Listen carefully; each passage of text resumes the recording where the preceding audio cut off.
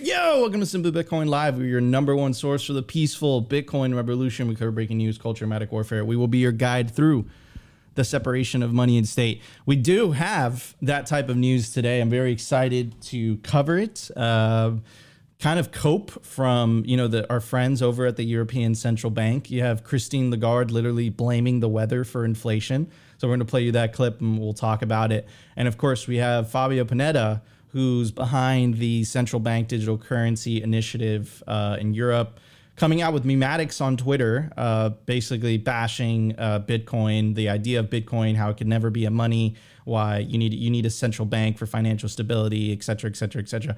And that's fine and dandy, fine. You could make the argument that that central banks have done a good job in Europe, but in most of the world, in most of the world's countries, whether it's Argentina or Turkey or Venezuela, those central banks in those countries, they don't have the ability to just print money without causing ridiculous inflation. So this idea that somehow central banks have done their job and that Bitcoin is not a viable alternative is it's a bit of financial privilege, and it's a bit of gaslighting, right? But we're getting to the point in the movie where I think they've ran out of excuses. Saifedean's done this great job where he has this giant thread of all these different excuses as to why inflation is a thing, blaming everything and anything but themselves, which is, I find absolutely hilarious. Should not come as a surprise to you if you're a Bitcoiner. And then during the culture segment, I'm actually really, really excited because we're going to cover a very, very interesting topic.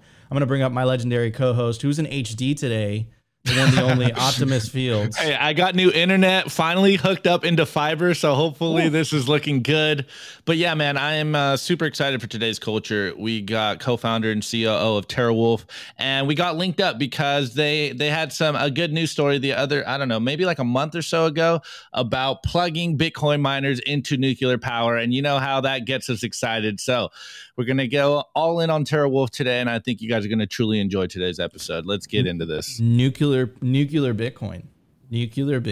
What's up, Nazar? Right. Welcome to the show. Happy to have you. Thanks for having me, and very happy to be here. Why don't you give everyone a quick elevator pitch of what is TeraWulf? Sure. TeraWulf is a zero carbon Bitcoin miner. My partner, co-founder, and I founded the company in January of 2021. Before that, we'd been operating, owning, developing power plants across the world. So at our peak, we had over 5 gigawatts. It's 5,000 megawatts capacity.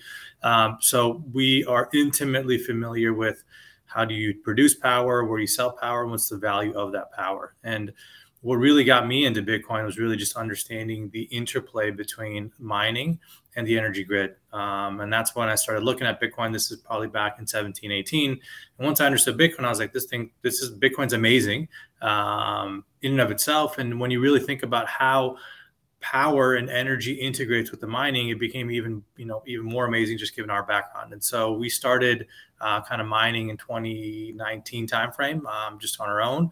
And again, this whole idea that, we understand how power is produced, where it's produced, what's the value of that power.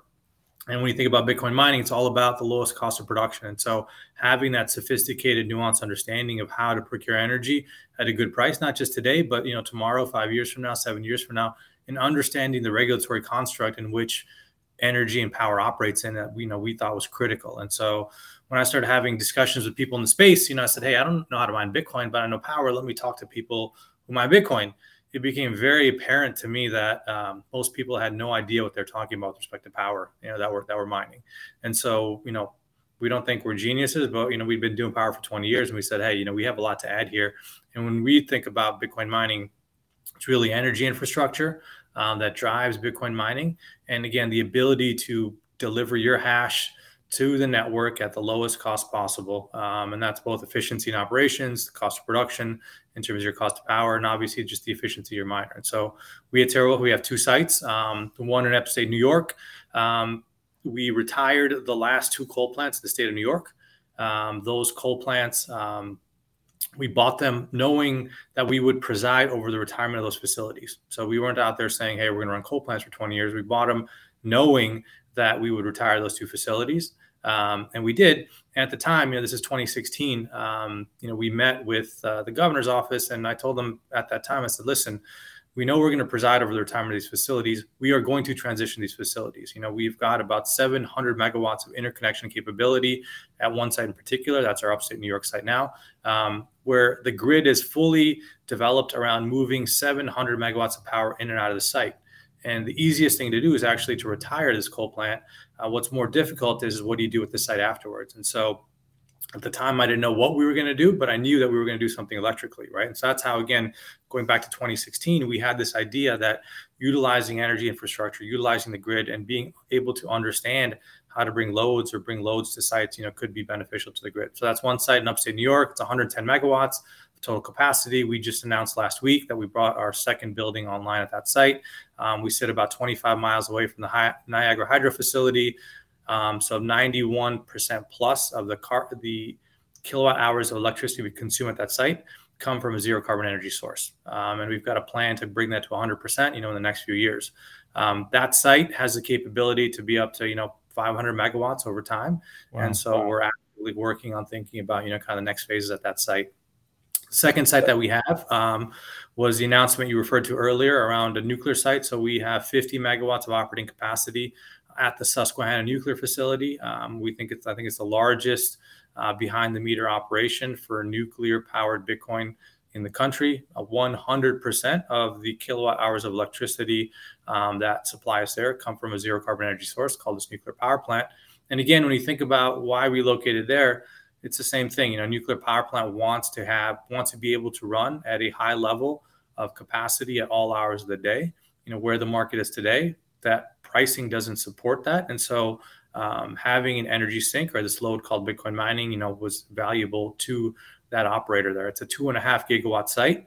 And we've got the ability to expand another 50 megawatts there as well. And so when we look at our portfolio, we got two sites, again, nuclear, 100% zero carbon, hydro, 91% plus, zero carbon. And again, we're doing that because having, we think the entire grid is decarbonizing. And so we think we're ahead of the curve, and we're ahead of the curve in a way that we also think that we're getting the benefit of the lowest price possible in the market. So that's kind of critical to what we do. And so we pride ourselves on being energy infrastructure operators and understanding, again, kind of how the energy grid works and being able to locate the Bitcoin mining loads in the most efficient way. And part of what I've been doing in the last couple of years, is, for 20 plus years, again, we were talking to regulators, utilities, in the power space, is educating people about what Bitcoin mining really is, right? I think there's a lot of misunderstanding.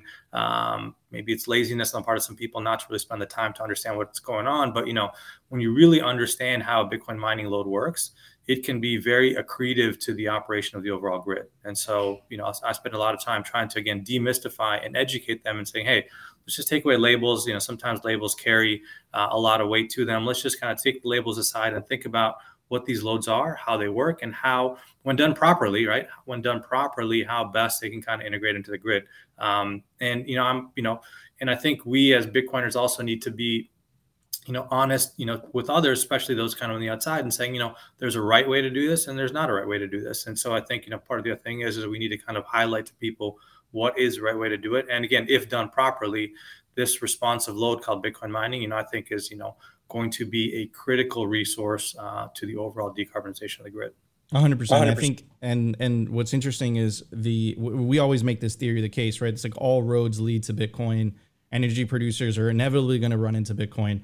I don't think, and of course, you have a lot more experience, Azar, and please correct me if you think I'm wrong in this statement, where Bitcoin miners, they're this unique thing where they're able to turn otherwise stranded energy or wasted energy, however which way you want to frame it, into money, right? And I don't think I can't think of any other tool or any technology that has that capability. And because of that, I think that's what makes Bitcoin mining so attractive to energy players as a whole. I think that's why, you have energy companies like Shell, ConocoPhillips, whether it's Gazprom in Russia, TEPCO in Japan, they're all looking at this and they're saying, hey, wait a second, there might be something here, right? So, and you know, based on what you were just saying just now, it seems like you had a very similar story. You had a background in energy production, and then you look at Bitcoin, and you know, I feel like it's a match made in heaven. I think it's all roads lead to Bitcoin. It's you know, it's so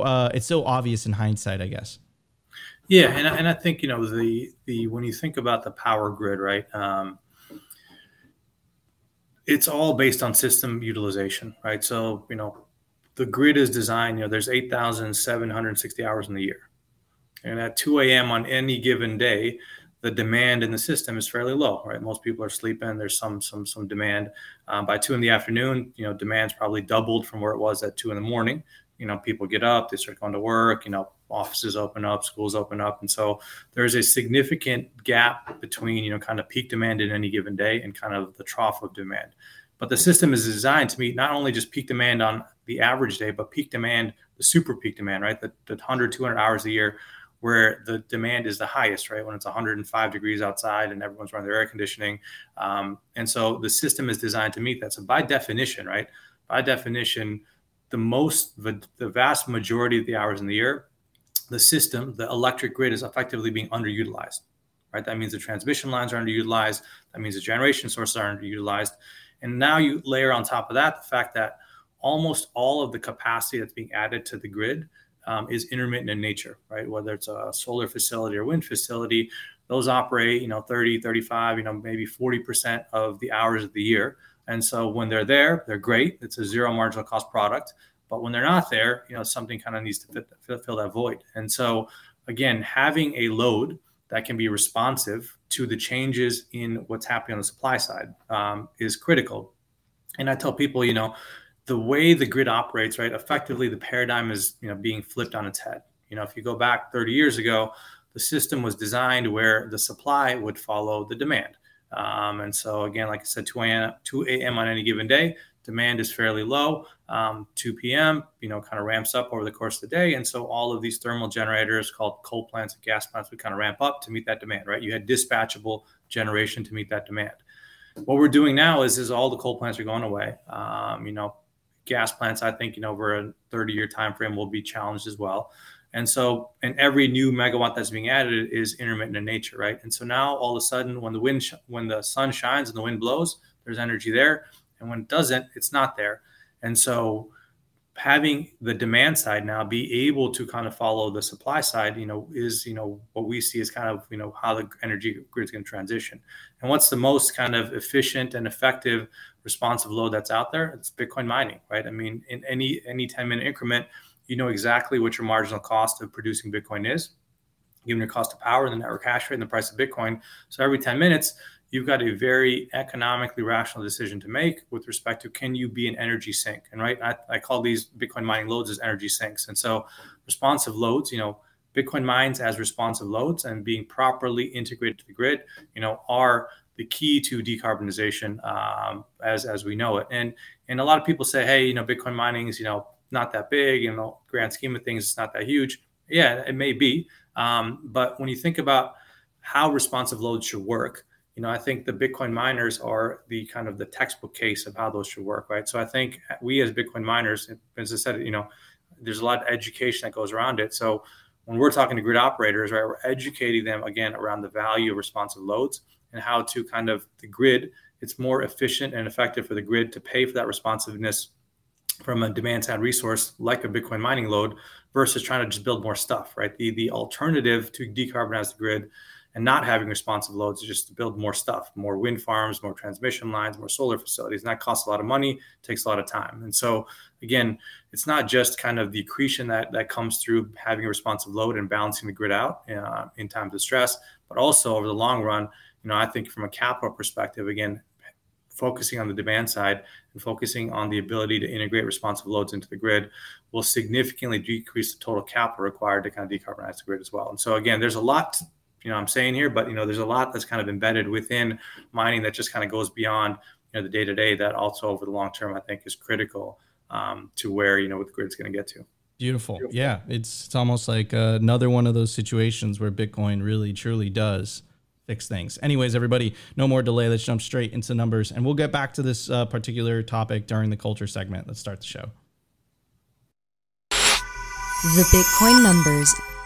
Brought to you by Nodl. At this point, you should be running your own Bitcoin node. If you don't use your own Bitcoin node, you're trusting someone else's. Run your own version of Bitcoin Core, the Lightning Network, Whirlpool, and Dojo, all from the comfort of your own home. And if you're a digital nomad, you have absolutely no excuse because now you can run a Nodl through a virtual private server. Visit nodl.eu today. Everybody, I want to tell you about the largest Bitcoin conference on the face of the earth. It's Bitcoin 2024. It's not going to be in Miami this year. It's going to be in Nashville, Tennessee, July 25th through the 27th, 2024. And you can take advantage of the early bird ticket specials. You can get a GA ticket for $299. You can get an industry pass for $749. You can get a whale pass for $4,499. And you can take advantage of the promo code simply to get yourself a major discount to Bitcoin 2024. At the time of recording, the Bitcoin price is 30,320 sats per dollar, 3,298. Block height, 796,028. Reachable Bitcoin nodes, 17,096. Blocks to halving, 43,972. Halving estimate April 21st, 2024. Total Lightning Network capacity, 5,436. Capacity value, 164 million US dollars. Realized monetary inflation, 1.76%. And the market capitalization of Bitcoin, $588 billion with a B. Anyways, I want to play you a video of Opti's ex-girlfriend, Christine Lagarde. And we're getting to the point in the movie where the central bankers are blaming anything and everything but themselves for being the cause of inflation. This is not a parody. This is a real video. Let's check it out. Climate change affects inflation, and inflation is the beast that all central bankers, whether they wear a green jacket or not, want to tame and discipline. Number two, because it affects our balance sheets. Whether it's a 3 trillion or a 7 trillion balance sheets, it is affected by climate change. Climate change affects... That's right, ladies and gentlemen. The weather is affecting inflation, and the central bankers, they want to tame the beast of inflation, even though they are the primary cause of inflation. Here's Saifedean, who just came on Simply Bitcoin IRL, by the way. I really recommend that episode if you guys haven't checked it out.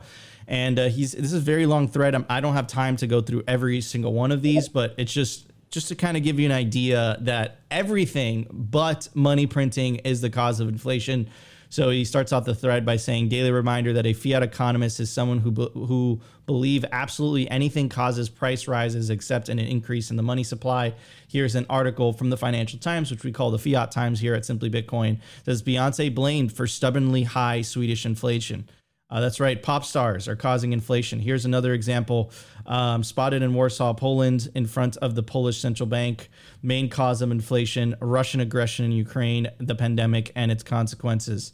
Here's another one from the Toronto Star. High food costs are, quote, now the new normal as labor shortages and extreme climate events continue to plague the sector.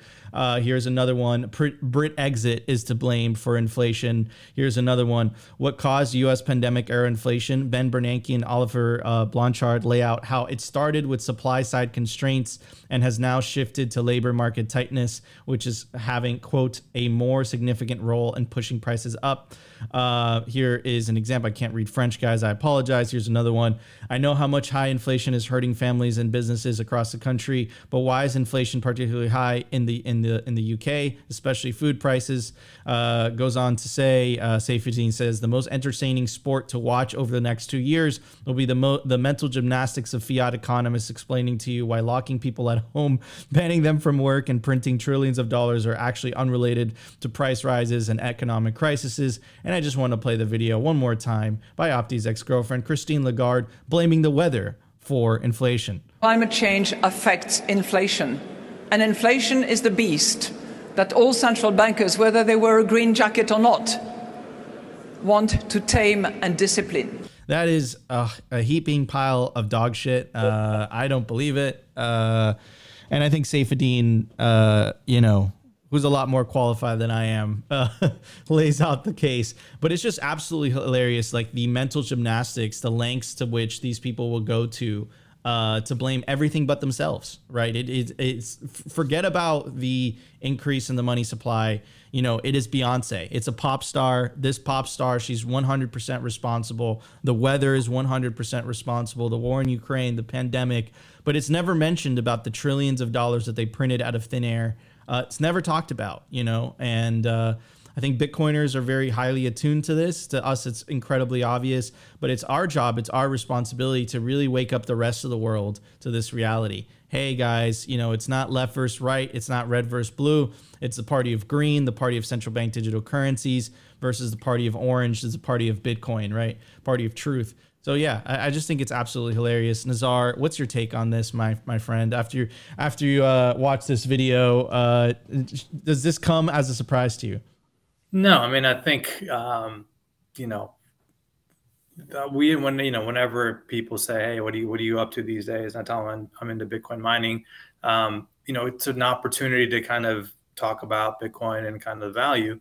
And I always say, hey, if I were to give you the balance sheet of every single country in the world, and I just took away the names, I took away United States or the UK or Japan, or take your country, and I just kind of deleted the name of the country, and I just showed you their balance sheet and showed you kind of what their cost of debt is you'd say, all of these companies, I told you there's companies, right? You'd say all of them are effectively bankrupt, right? There's no way they're ever going to repay their debt.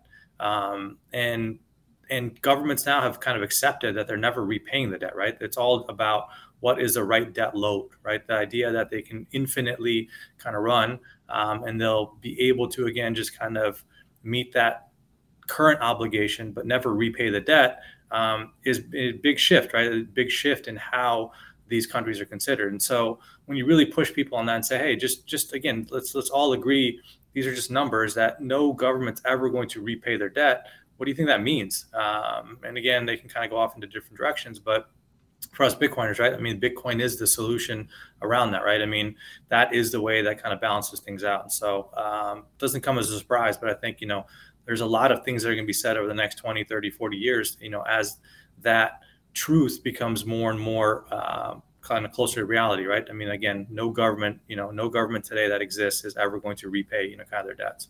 100%. And Opti, how do you feel that you're responsible for this, this lying out of Christine Lagarde? You did date her. You did date a central banker. You broke her heart. And then as revenge, she decided to release the central bank digital currencies. How do you feel being responsible for this? Well, I'm not taking any personal responsibility for this. Chrissy has completely lost the plot. My response is, bro, what? Like, I can't believe this is real. The weather affects inflation. It's absolutely insane. And we talk about it all the time, whether we have Saifedean on, whether it's just you and I, Nico, or whether the way that Nazar just pointed it out, like the problem of inflation is very simple. They have expanded the monetary supply, like AKA printing more money. Like this is the bare bones simplicity of the situation. And the excuses are getting insane at this point. Like it's everything but money printer go burr. Like it's so simple once you really understand the mechanics of what is going on here. But I think the real signal here, Nico, is the fact that they wouldn't be saying this if they didn't think they could get away with this, that they didn't think that the average person didn't understand how inflation works. So, they wouldn't have said that if they didn't think it had a chance of passing off as truth. So on the one hand, it makes me very optimistic that, look, we know what the problem is and we just need to spread that signal as much as possible. And on the other hand, it's just like, man, we have such an uphill battle because the average person doesn't understand how economics works, doesn't understand how the monetary system works. And there's a lot of green grass out there to teach people, but it's very difficult to get people to even care about economics, even though their whole lives revolves around it. And this is why they're getting poorer. And this is why we just constantly beat on that meme of money printer go burr. It's the reason that things are getting more expensive is because they are expanding the money supply. And it's very simple, but once you finally unplug, it's hard not to unsee it. But when you're in it, it's like Saifedean said on the IRL, you're like fish in muddy water and you can't tell what is going on, what's up from down. And this is where everyone is right now. They don't understand how money works. They don't understand how the economy works. And this is by design. 100%. It's literally by design. But this is one of those things that Bitcoin also fixes, but it is an educational thing. And, it really falls down to us individuals to really get the message out there. Just want to read a quick comment from one of our audience members. Bitcoin for Canadian says, it's all Opti's fault. He broke her heart and now she's bonkers. Oh, man. All right, everybody. No more delay. Let's jump straight into news. We got a lot to talk about. Let's check it out. The Daily News. The Daily News is brought to you by Blockstream Jade, built by Bitcoiners for Bitcoiners. It's an open source hardware wallet for the cold storage of Bitcoin. Check out the brand new limited edition color, the transparent green Jade. Blockstream Jade houses a full color camera, allowing for fully air-gapped Bitcoin transactions, scan and display QR codes directly on the device, assign transactions, and verify addresses with ease. Use your Blockstream Jade with your favorite wallet software, such as Blockstream Green, Blue Wallet, Electrum, Sparrow. Get yourself a Blockstream Jade today and take self-custody of your Bitcoin. All right, everybody. I also want to give a shout out to the Orange Pill app. They're building the social layer for Bitcoin. As crazy as this sounds, without the people, Bitcoin is just ones and zeros. Bitcoin is the people. Bitcoin is you. It's me. It's Opti. It's Satoshi. Download the Orange Pill app for iOS or Android and connect with other Bitcoiners in real life today. Find other Bitcoiners that live near you, and you can even go into the app totally anon and search for other Bitcoiners by common interest. Orange Pill app is also the world's biggest repository for Bitcoin-only events. If you want to meet other Bitcoiners in real life, this is the app for you. Sign up through the App Store, and you can even pay in sats. And of course, Opti and I appreciate all the messages, and we try to get to each and every one of them. Anyways, the breaking news for today seems like Apple is continuing to protect their moat. This is Damus. It is a way to interact with the Nostr protocol from the iPhone. And basically, we've been covering this for the past week or so. Apple reached out to Damus and they said, hey, you have to remove the Lightning, the Zap feature from the app. The Zap feature is basically a way to tip people using Lightning with Bitcoin, right? So they don't want people. They don't want people to be able to do that. And look, as a content creator, I could show you. I post basically each one of our episodes on my own profile on Damus, and I used to get tips from people that appreciated my proof of work, and they would tip me directly. And sometimes it'd be 1,000 sats, sometimes it'd be 2,000 sats, and it would help us pay the bills and keep making more content for you guys. And that has been ripped away from me as a content creator. So Apple is hurting content creators. Like this is ridiculous. And what is the reasoning for this? Well, the reasoning for this is obvious. They have their own payment platform, which is Apple Pay. And Apple Pay is an intermediary, right? So it's prone to censorship. It's also prone to an exorbitant amount of fees, right? The awesome part about peer-to-peer is that people are zapping me directly for my content. Damus isn't taking a cut of those zaps, right? So anyways, it goes on to say, this is the tweet this morning. They said, looks like we're getting removed from the App Store even after updating our app to make it clear that no digital content is getting unlocked when users are tipped. Users are only ever tipped after posts are made. The idea that content is being sold is nonsense. We will be filing an appeal as this guideline is clearly being abused and misapplied. And Apple has a history of, being anti-Bitcoin. Back in 2014, they banned Bitcoin wallets from the store. And here's the thing, because Apple's a closed garden, right? You can't download apps that are outside of the App Store. So you have to go through this approval process, which makes it this like single point of failure, right? It's this weak point that Apple will exploit to protect their moat. I actually anticipated this back in October of 2022. I said that governments were going to use this weak point, but I was wrong. It wasn't governments. It was a corporation that ended up using this weak point. Now, if you are using a desktop Bitcoin wallet app, I think you're immune. I think this could potentially be used by government to say, hey, you can only allow Bitcoin wallets that KYC. You can only allow those types of wallets to be downloaded from the App Store. And stuff like that. So I suspect this single point of this weak point that doesn't affect Android, because Android, apparently you could download apps that are not that are outside of the App Store of the Android equivalent App Store. So it's very interesting. But again, as a content creator, I actually feel this actually hurts me because I used to get zaps, and that's what we would use to fund ourselves on Simply Bitcoin. So this is some BS to put it nicely. On the other side, before I get Opti and Nazar's thoughts on the mimetic warfare front, the European Central Bank goes on to say they came out with another press release. By the way, this is Fabio Panetta. And Fabio Panetta is behind the central bank digital currency initiative, behind the European Central Bank. And, they're playing both sides, right? This is a press release in January 23rd, 2023, also by Fabio Panetta. And I think the language is scary here, right? Which is the digital euro, our money whenever we need it, versus my money whenever I need it. It says we and our, which is interesting vocabulary choice. But anyways, here's the article that I really wanted to focus on. This was released on the 23rd of June, so about 3 days ago. And the name is actually a speech. It says Paradise Lost, how crypto failed to deliver on its promises and what to do about it. And it kind of goes through a bunch of reasonings. Obviously, the article is very long, so I'm only going to be able to read some of them.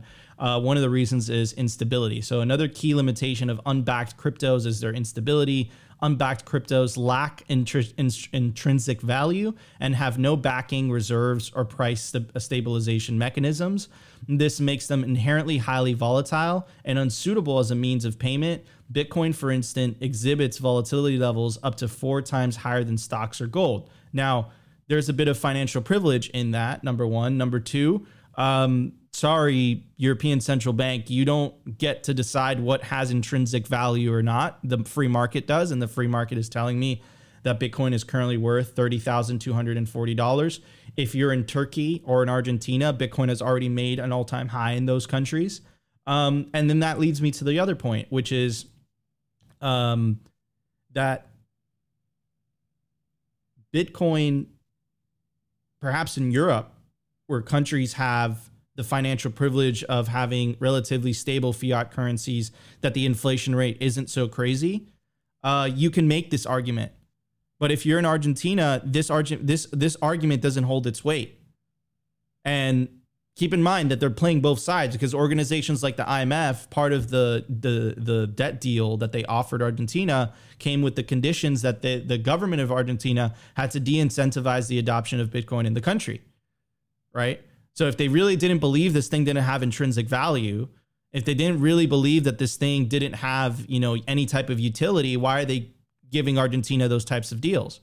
So they're playing both sides here, right? And again, I'm a big believer in incentives. Obviously, this guy's the main push behind central bank digital currencies. And what is Bitcoin but not a competition to central bank digital currencies? I would even make the argument that central bank digital currencies were born out of necessity, because I think governments and central banks saw the writing on the wall, and they saw that, hey, people would, if they had the ability or the option to choose an alternative, they would. So it goes on to say, it gives a bunch of other reasons, right? Risks from growing centralization of the crypto ecosystem, the reemergence of classic financial sector shortcomings and vulnerabilities. It goes on to say that, that they should isolate the industry from the traditional financial system. So again, it's not like let the free market decide what people want to choose as their money. No, it's the central bank stepping in and saying, this isn't money. We have the authority to decide what is money. And you should listen to us. But these are the same people that are also telling you that weather is the cause of inflation. Right. So I don't know about you guys, but I think this is some BS. It goes on to say the public response, backing, regulating, innovating, not giving into to the temptation to offer public backing to cryptos. First, the temptation to offer public backing to cryptos must be resisted. The idea of permitting stablecoin issuers as non-bank financial institutions to hold their reserves as central banks might seem appealing, but could lead to serious adverse consequences. By granting stablecoins access to the central bank's balance sheet, we would effectively outsource the provision of central bank money. And I think that's a key word there, right? Is outsource the provision. So this, I think, in my opinion, this is truly about keeping power and control. And I think this last paragraph really summarizes that nicely. It goes on to say this would compromise monetary sovereignty, financial stability. Key word there. What about the financial stability in Venezuela? What about the financial stability in Turkey? What about the financial stability in Argentina? Those are never talked about, right?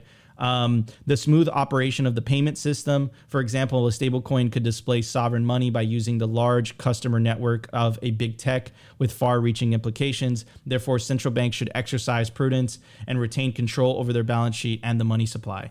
But they've done an absolutely terrible job of doing that. And then they go on to talk about regulation.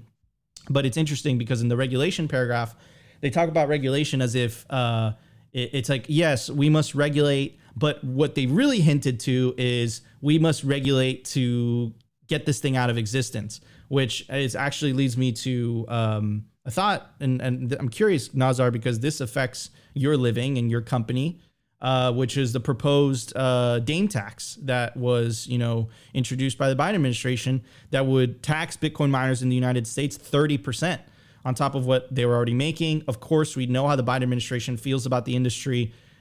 The way that I interpreted that was they're trying to kill the industry in the United States. That's what they were trying to do, right? To put it bluntly. Of course, we know that has been stopped. But it's just interesting to see the established players kind of being a little bit hypocritical here, right? They're saying, look, this is about financial stability. This is about protecting the people. This is about, these currencies are too volatile, but they're picking and choosing their arguments because that only applies to places like Europe. That only applies to places like the United States. But even then, I think what the all-time high for inflation in the US was like 10%. It was like about a year ago or so. So again, like it's moving the goalpost, bunch of BS. Talk about misaligned incentives. The person who's responsible for pushing CBDCs in Europe is also the person who's writing out these very well-written blog posts, basically making the case against anything that's not central bank money. But you know what that tells me? That we're winning, because they wouldn't be writing these things if we weren't winning. And I'm telling you right now, they're scared, and their only excuse is the weather. The weather is what is the sole cause of inflation. It's nothing else. Don't pay attention to what we're doing behind the curtain. Since CBDCs are the future, they're the answer to all your problems. But I think incentives are going to win the day. Anyways, I want to get Opti's take. I want to get Nazar's take because I do have to leave in about 7 minutes. Opti's going to take over the show. But I will get Nazar's take real quick, and then we'll push it on to Opti. Yeah, I think that's a very good point. As you said, that we are winning because, for energy, if you think about it, right, there's over 1,200 gigawatts of installed capacity in the United States from a power perspective. 1,200. The best estimates on what the Bitcoin mining load is in the country is somewhere around 5 to 8 gigawatts, right? So 5 to 8 over 1,200 is a very small percentage, right? So in some sense, all of the noise and the talk you hear on Bitcoin mining and energy usage is a lot of noise, right? I mean, in the grand scheme of things, it's not a significant user. And so to your point, there is this, I think, we are punching well above our weight in terms of how we're thought about, right? So I think it's good news that, every little thing that's done in the industry is discussed, is magnified. Everyone kind of looks at it. So again, from an energy perspective, we're, an overall relatively small portion. But if you were to read the news, we'd think that, we're about to like run over the country with just kind of Bitcoin mines. And that's nowhere near the case. And so the Dame tax is just another example, right? I mean, again, in the grand scheme of things, the total energy usage that Bitcoin mining is doing in the United States is, very small percentage. And again, the Dame tax, was a way, again, that's just a political kind of a thing to kind of put out there. We're the punching bag. It's good to kind of throw it out at us. And right now, I think, they get the benefit of, there's not much downside to it. But day by day, week by week, month by month, that tide is really starting to turn, right? As people better understand what Bitcoin is, as people better start to understand how these grids work, I think that tide is turning. And so I think, the work you all are doing is great because we're just going to stay at it, right? We're always going to stay at it. They can kind of throw these things at us. And when people really start to break it down and really start to understand what they're trying to do, it becomes pretty clear that, to your point, there's not a cohesive and coherent line of thinking around it. It's just kind of, what's kind of sounds good today. Let's try it out. But again, we're punching well above our weight and we're getting, in some sense, we're getting more attention than we should be given where we are. But again, that's because, fundamental to Bitcoin, there's kind of, I would say kind of a real asset here, kind of a real tool for the people that's kind of hanging out there. And so, we're going to have to kind of take our lumps, but I don't think it's going to really stop anything. And again, I always come back to energy because that's what I know. I mean, when you look at it on a percentage basis, it's small, but when you look at it kind of an impact basis, it could be huge. 100%. And I love the way that you approached it from your angle, the position of energy. And we've said this on the show many times, right? If you control energy, you control people. And I think fundamentally, whether it's the Dame tax or whether it's these excuses by the European Central Bank or the IMF, right? I think that they get a tremendous amount of power from being able to control the money supply. And secondary effect of that is being able to control people because of that. And then all of a sudden Bitcoin comes along and it's this decentralized alternative of which no one controls, right? It actually, it protects the lower middle classes tremendously. I think it's middle class money. And the central planners can't have that. They're like, no, we could do it better. But you say, okay, maybe you give them the benefit of the doubt, but history has shown that they have continued to abuse that power. And then worse off, they take absolutely no responsibility. They would rather blame the weather and they would rather blame popular pop stars than say, hey, guys, we caused this. We printed the money.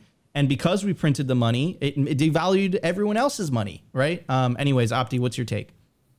Yeah, so circling back a little bit, as an Apple user, I'm a little bit conflicted about the Damus news, but because I love Apple products, I think they're great. So, guys, tell me in the chat, what do I use now?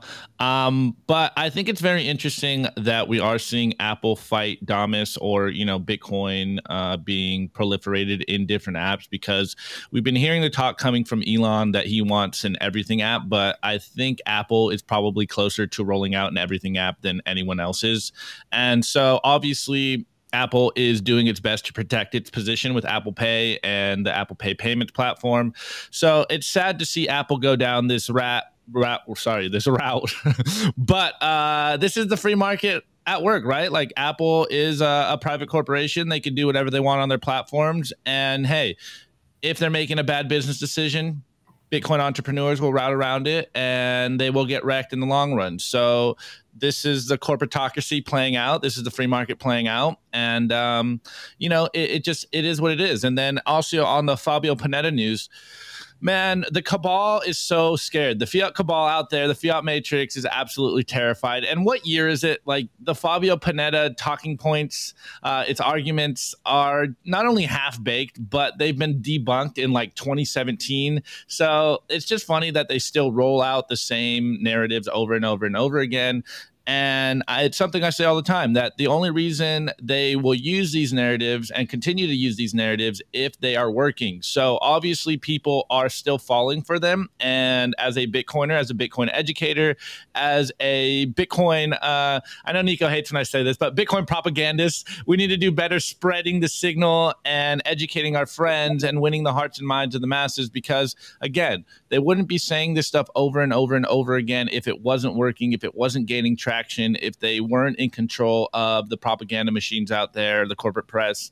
So it just shows that there is a lot of room for us to grow, but also it's an uphill battle. And it's kind of like what Nazar was saying, that there is a lot of education to be done, and we just have to continue to beat the drum and continue to spread that signal. Amen to that. All right, guys, before we get into the culture, you want to make it over the finish line with your generational wealth. That's why you want to store your Bitcoin wallet, backup seed words, and passphrases. You want to store them on steel, and there's no better place to do it than the BitPlates Domino. They're designed to preserve Bitcoin wallet, backup seed words, and passphrases, made from highly corrosion-resistant 316 marine-grade stainless steel. It offers the ultimate protection against extremes of temperatures. You can use the promo code SIMPLY to get 10% off anything on bitplates.com. Anyways, everybody, Opti, it's your show. I'll see you guys tomorrow.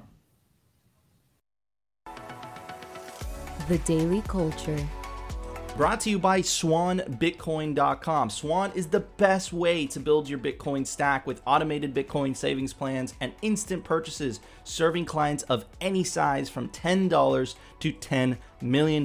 We love Swan because they incentivize self-custody and dollar cost averaging. What are you waiting for? Visit SwanBitcoin.com today. All right, guys. So before we get into this, of course, let me bring up my screen real quick. Nazar, I'm super excited to have you on the show today because one of my friends, close friends, I was actually hanging out with him this weekend. He's very big on the idea that Bitcoin's real killer app is what it does for energy. And he's been beating this drum for a long time. And I think you and your company is a shining example of what is coming down the pipeline and where Bitcoin is really going to change the world. And it's not just for the individual saving, but it's about what Bitcoin miners will do for the energy grid. But there's something you said in the beginning of the show that I thought was very interesting. And I'd like to maybe unpack this a little bit. But you said something that the biggest issue you're seeing in regards to not only the Bitcoin space, but the world at large is the misconceptions about energy. So what were you talking about there? And then we'll go into and talk about more of the TerraWolf facilities and stuff.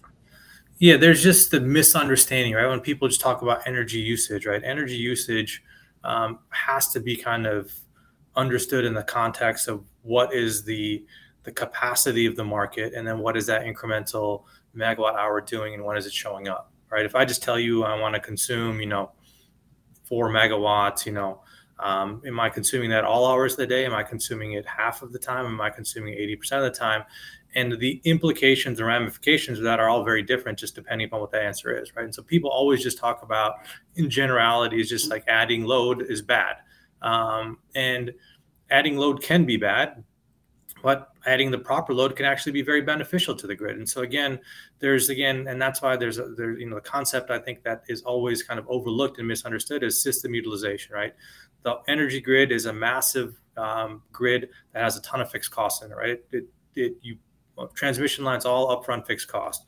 Wind farm, all upfront fixed cost. Solar facility, all upfront fixed cost, right? So all of these things that have high upfront fixed costs mean that system utilization is critical to what the overall economics of the system are. And so when you talk about adding loads, it's not just how big the load is, but how big is that load in the context of where it's being put in, and when is that load actually going to use energy, and what ability does it have to not use energy, right?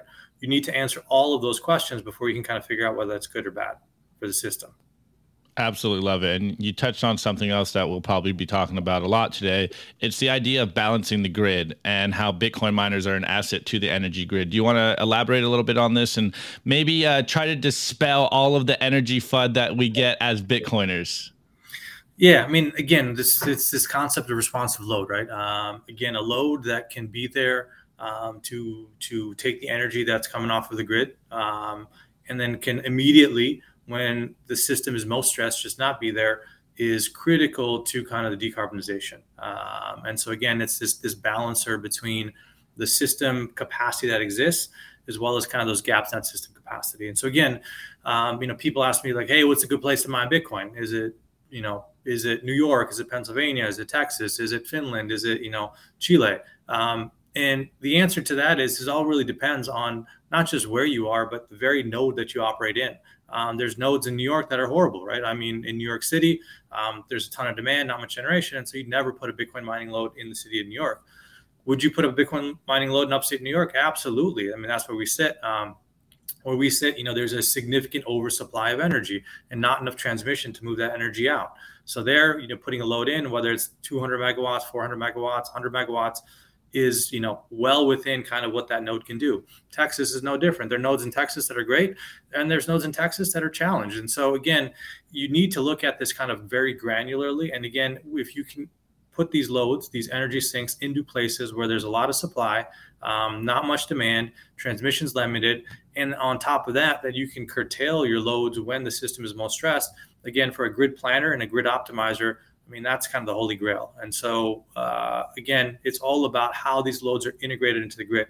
And, early on, right, we had smaller Bitcoin operations, right? Most of, I would say, all the public companies out there were all institutional grade.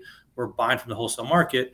But, we're still living with the legacies of some of the decisions that were made by kind of smaller Bitcoin miners in 2017, 2018. They showed up in towns. They weren't buying wholesale. They were buying through the town.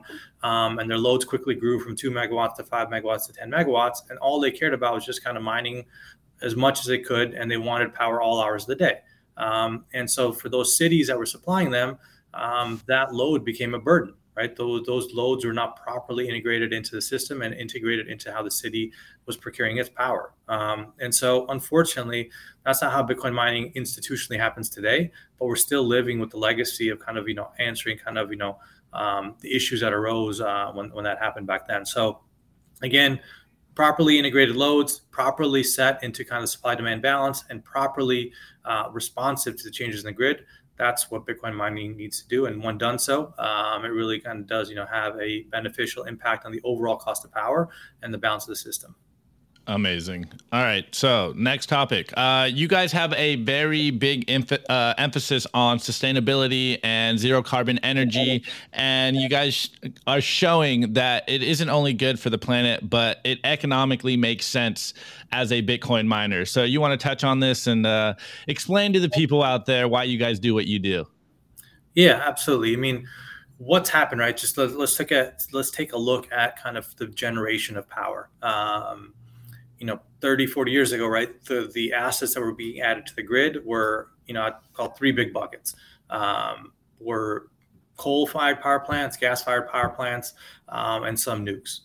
When you think about a coal and a gas-fired power plant, they need to buy coal and gas to generate electricity, right? So there's kind of a meaningful marginal production cost that always is there, right? It's whatever the cost of coal and gas is at that point in time. And so there's a CapEx, and then you have this ongoing kind of cost.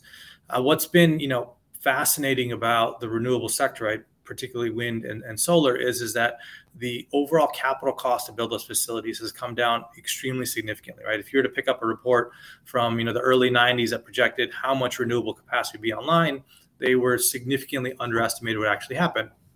And the reason for that is they underestimated how low the kind of the capital cost could go. And once that facility is installed, if you think about it, there's a zero marginal production cost, right? When the sun shines, it works. When the wind blows, it works. And there's no kind of cost of this fuel of kind of coal and gas. And so part of the reason you're seeing this transition with respect to renewables is that there's this concerted effort to decarbonize. But in addition to that, what's accelerating that is the fact that from a capital perspective, it's actually pretty cheap now.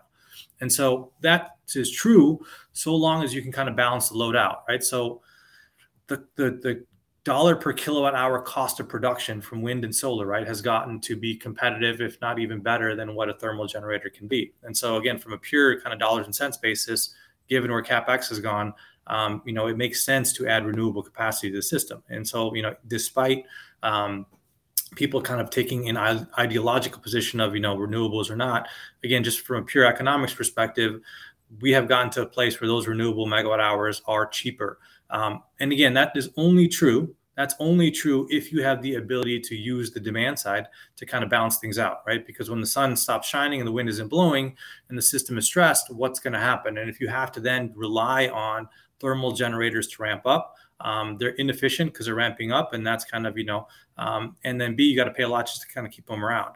So far more effective is having a load that can kind of be responsive to those changes in supply. And so when you marry responsive loads with kind of renewable generation, the overall economic cost is far lower than kind of, where we were 30 to 40 years ago. So I think, as people, again, if you just pure math start to look at it, again, this concept of high, CapEx on the front end with zero marginal production cost for the supply side, married and paired with loads that are extremely responsive to any changes in the supply side, are by far and away the kind of the cheapest way for the system to operate and for everyone to kind of consume electricity. And so that's why, we think it's the right thing to do.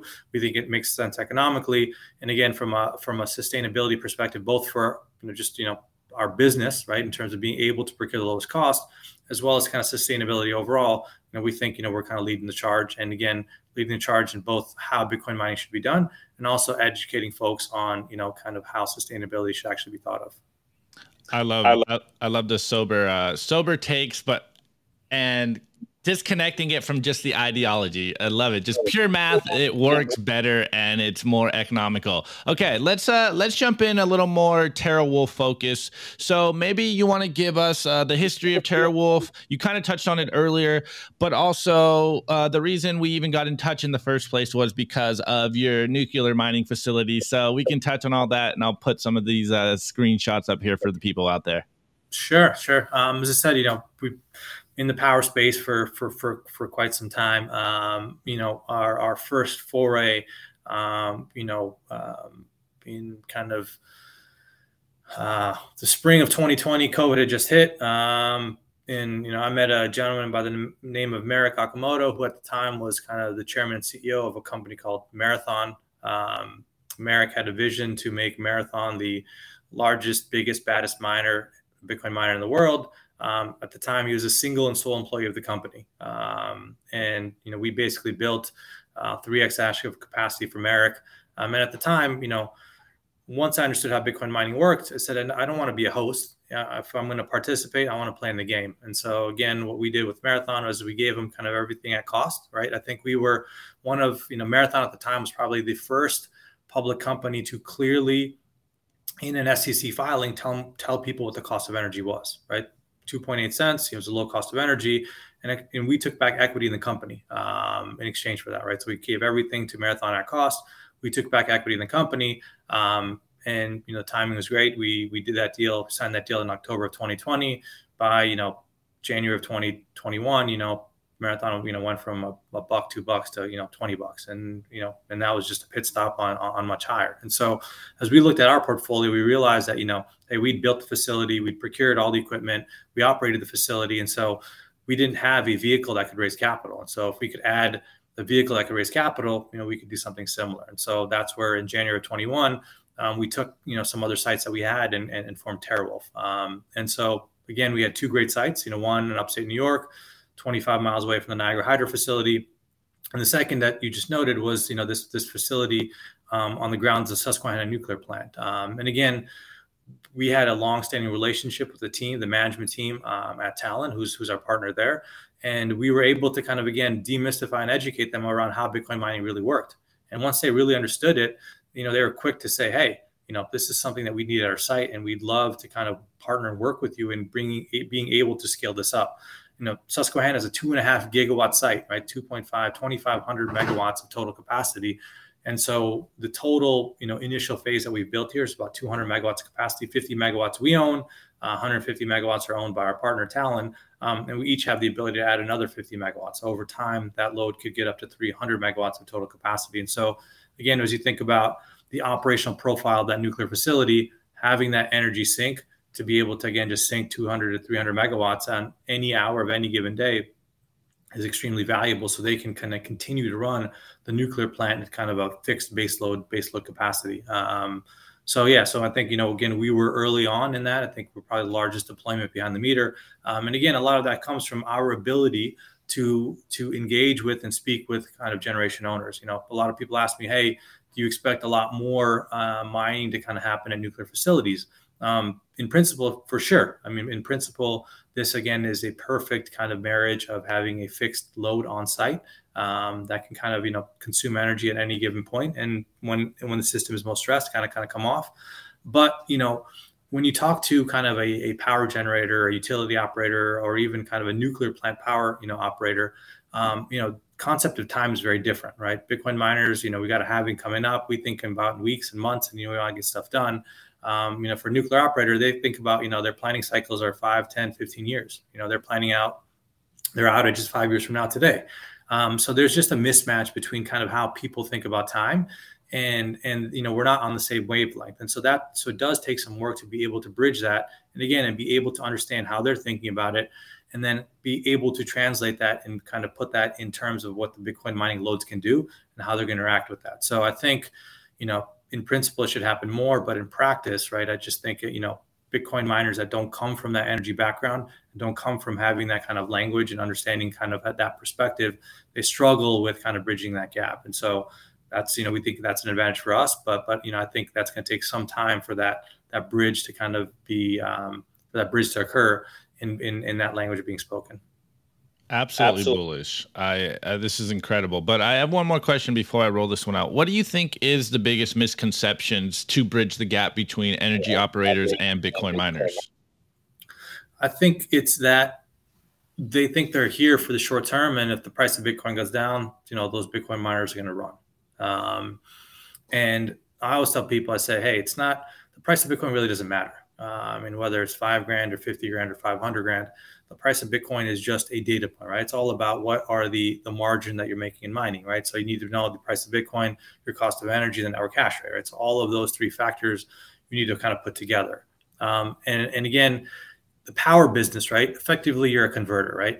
When you generate a kilowatt hour of electricity, you're converting either, a ton of coal and an MMBTU of gas, the sun or the wind, right? You're converting that into a kilowatt hour of electricity.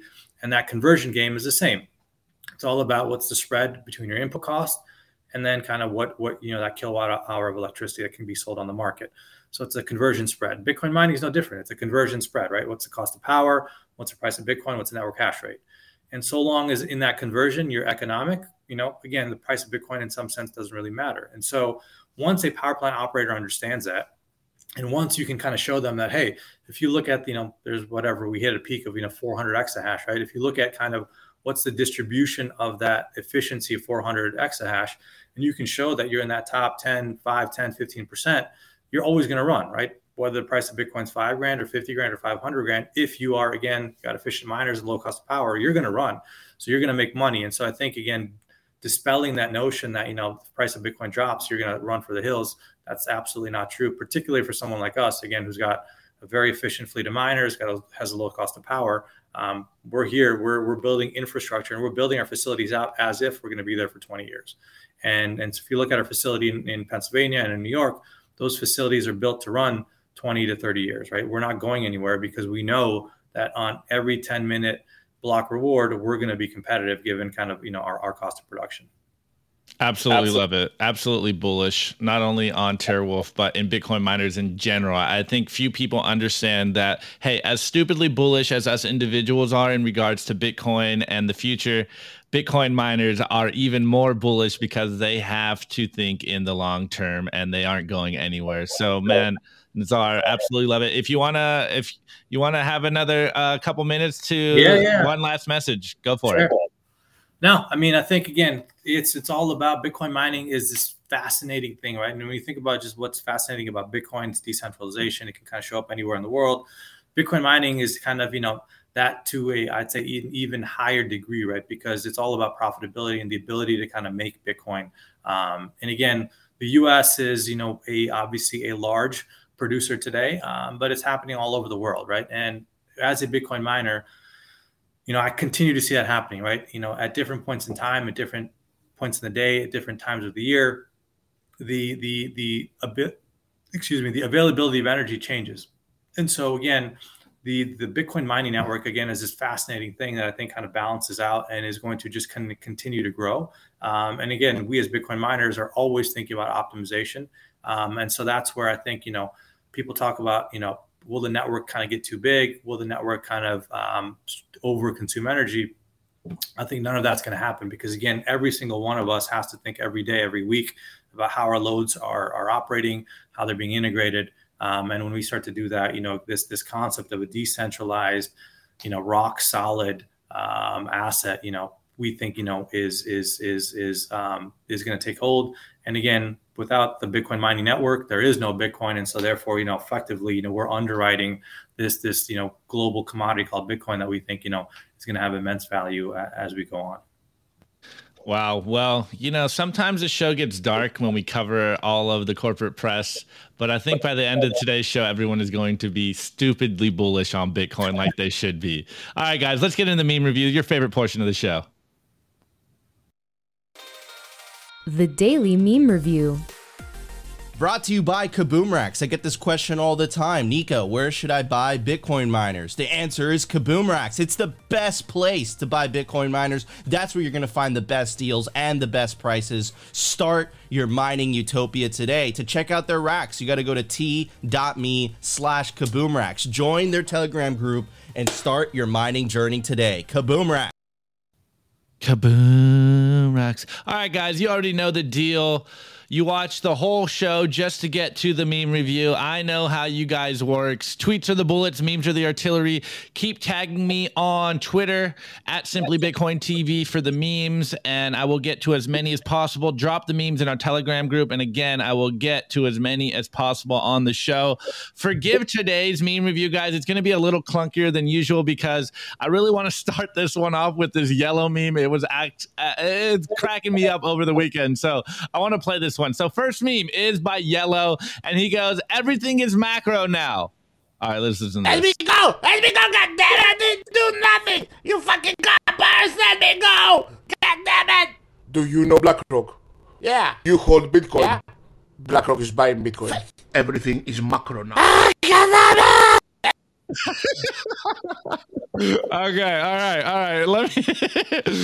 Let me get this other memes up here, man. Yellow killed me. That one was hilarious. Okay, I know you guys are feeling the same way on Twitter. Everything is macro now. All right, so this next meme is by the BTC Therapist, and he goes, "You will never get my Bitcoin." And this goes, this is obviously the Matrix meme where, what's his name, No, I forget. The agent's trying to get out of Morpheus's name. What's it?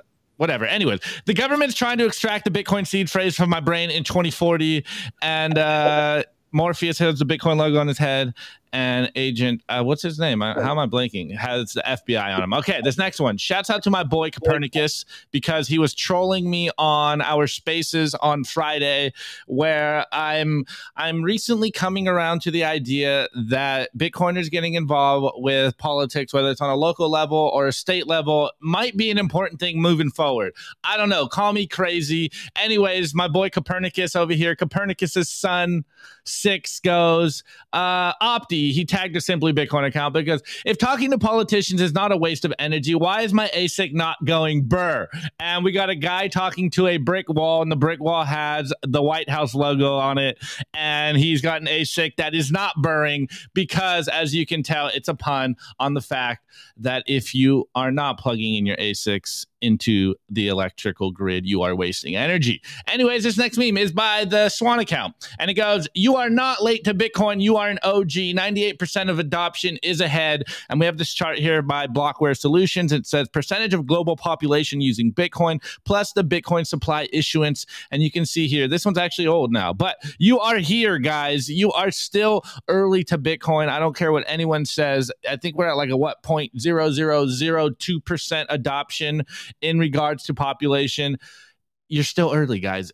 Just keep stacking. Okay, this next meme is by @Wojak Memes, aka @Wojak on Twitter, and it goes, "Every Bitcoiner has 2 moods." And we got the cool Wojak Bitcoiner over here goes, "I must tell everyone I know about Bitcoin." And then we got the dark orange pilled Wojak over here that is a little more nefarious, and he just smiles and smirks and goes, "Have fun staying poor if you are not stacking Bitcoin." Okay, this next one is kind of a two-parter. We have Bobby Shell up here, aka at iBobbyShell on Twitter, and it is the Soprano memes, and it goes, Citadel, BlackRock, Fidelity, Charles Schwab, they are all on the gambling table, and it goes, "Never tell anybody outside the family what you're thinking." And then the meme, though, is a variation by Matt Odell, and it's the same meme, but the poker chips have blue check marks on it.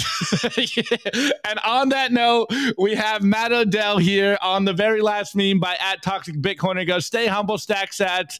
And we got Matt Odell here smiling with his hat, no bugs, no pod, no blue check. And he goes, "I will not wear the mask. I will not take the jab. I will not lock down. I will not install the app. I will not go to the camp. I will not eat the bugs. I will not live in a pod. I will not buy the blue check. I will not give up my guns. I will not denounce my God. I will not let you win. I will stay humble and stack sats." Let's go. All right, guys. You already know the deal.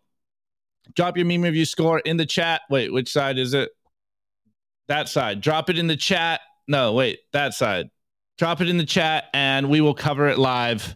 So, today, for my meme review score, I think I've given these all individually.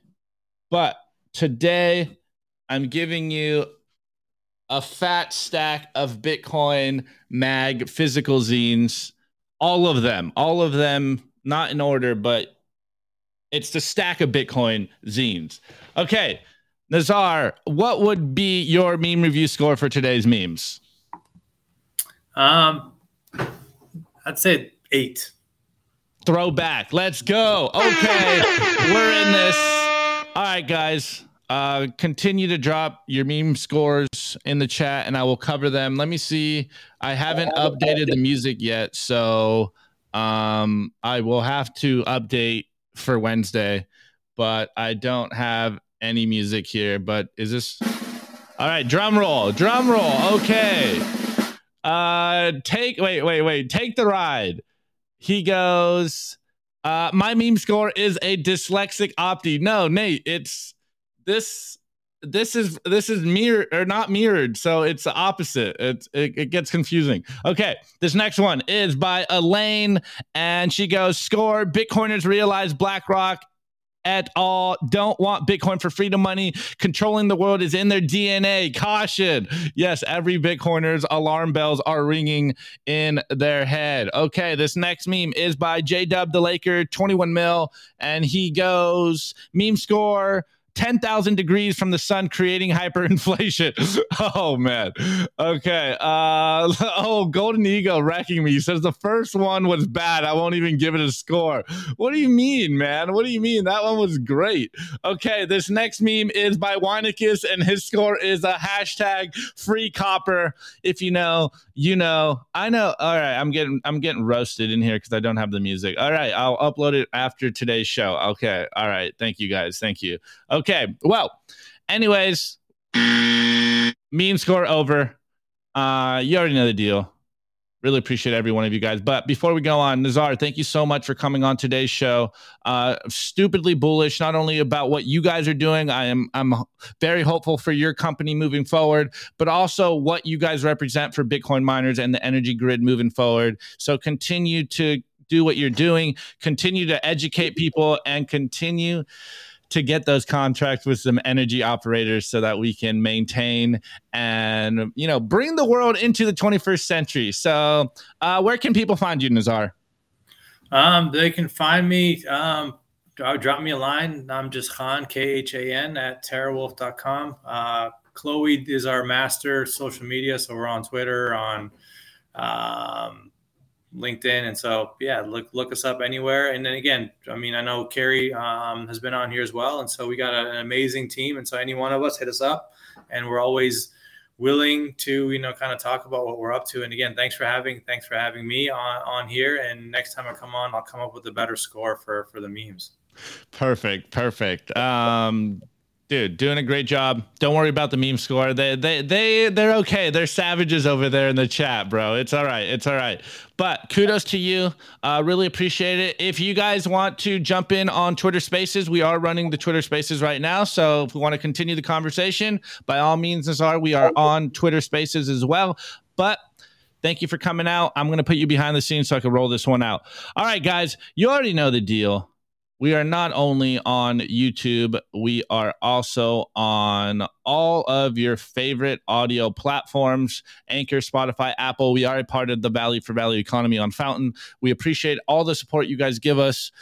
Means a lot to us. And just continue to spread all the Bitcoin signal. That's the most important thing to do. As you can tell, we are in an uphill battle to educate the world, educate the masses, and of course, educate influential people that are doing things, because Bitcoiners build and we are changing the world. So stay tuned. We will be back next week. I'm sure Nico will be back for the full show tomorrow. So we'll be back to our normally scheduled show. And of course, join us on Twitter, in Twitter Spaces. We are going till 2 p.m. live, or 2 p.m. Eastern. And we're going to be there right now. So peace out, guys. Until next time, this is Simply Bitcoin, and we are out. Peace out.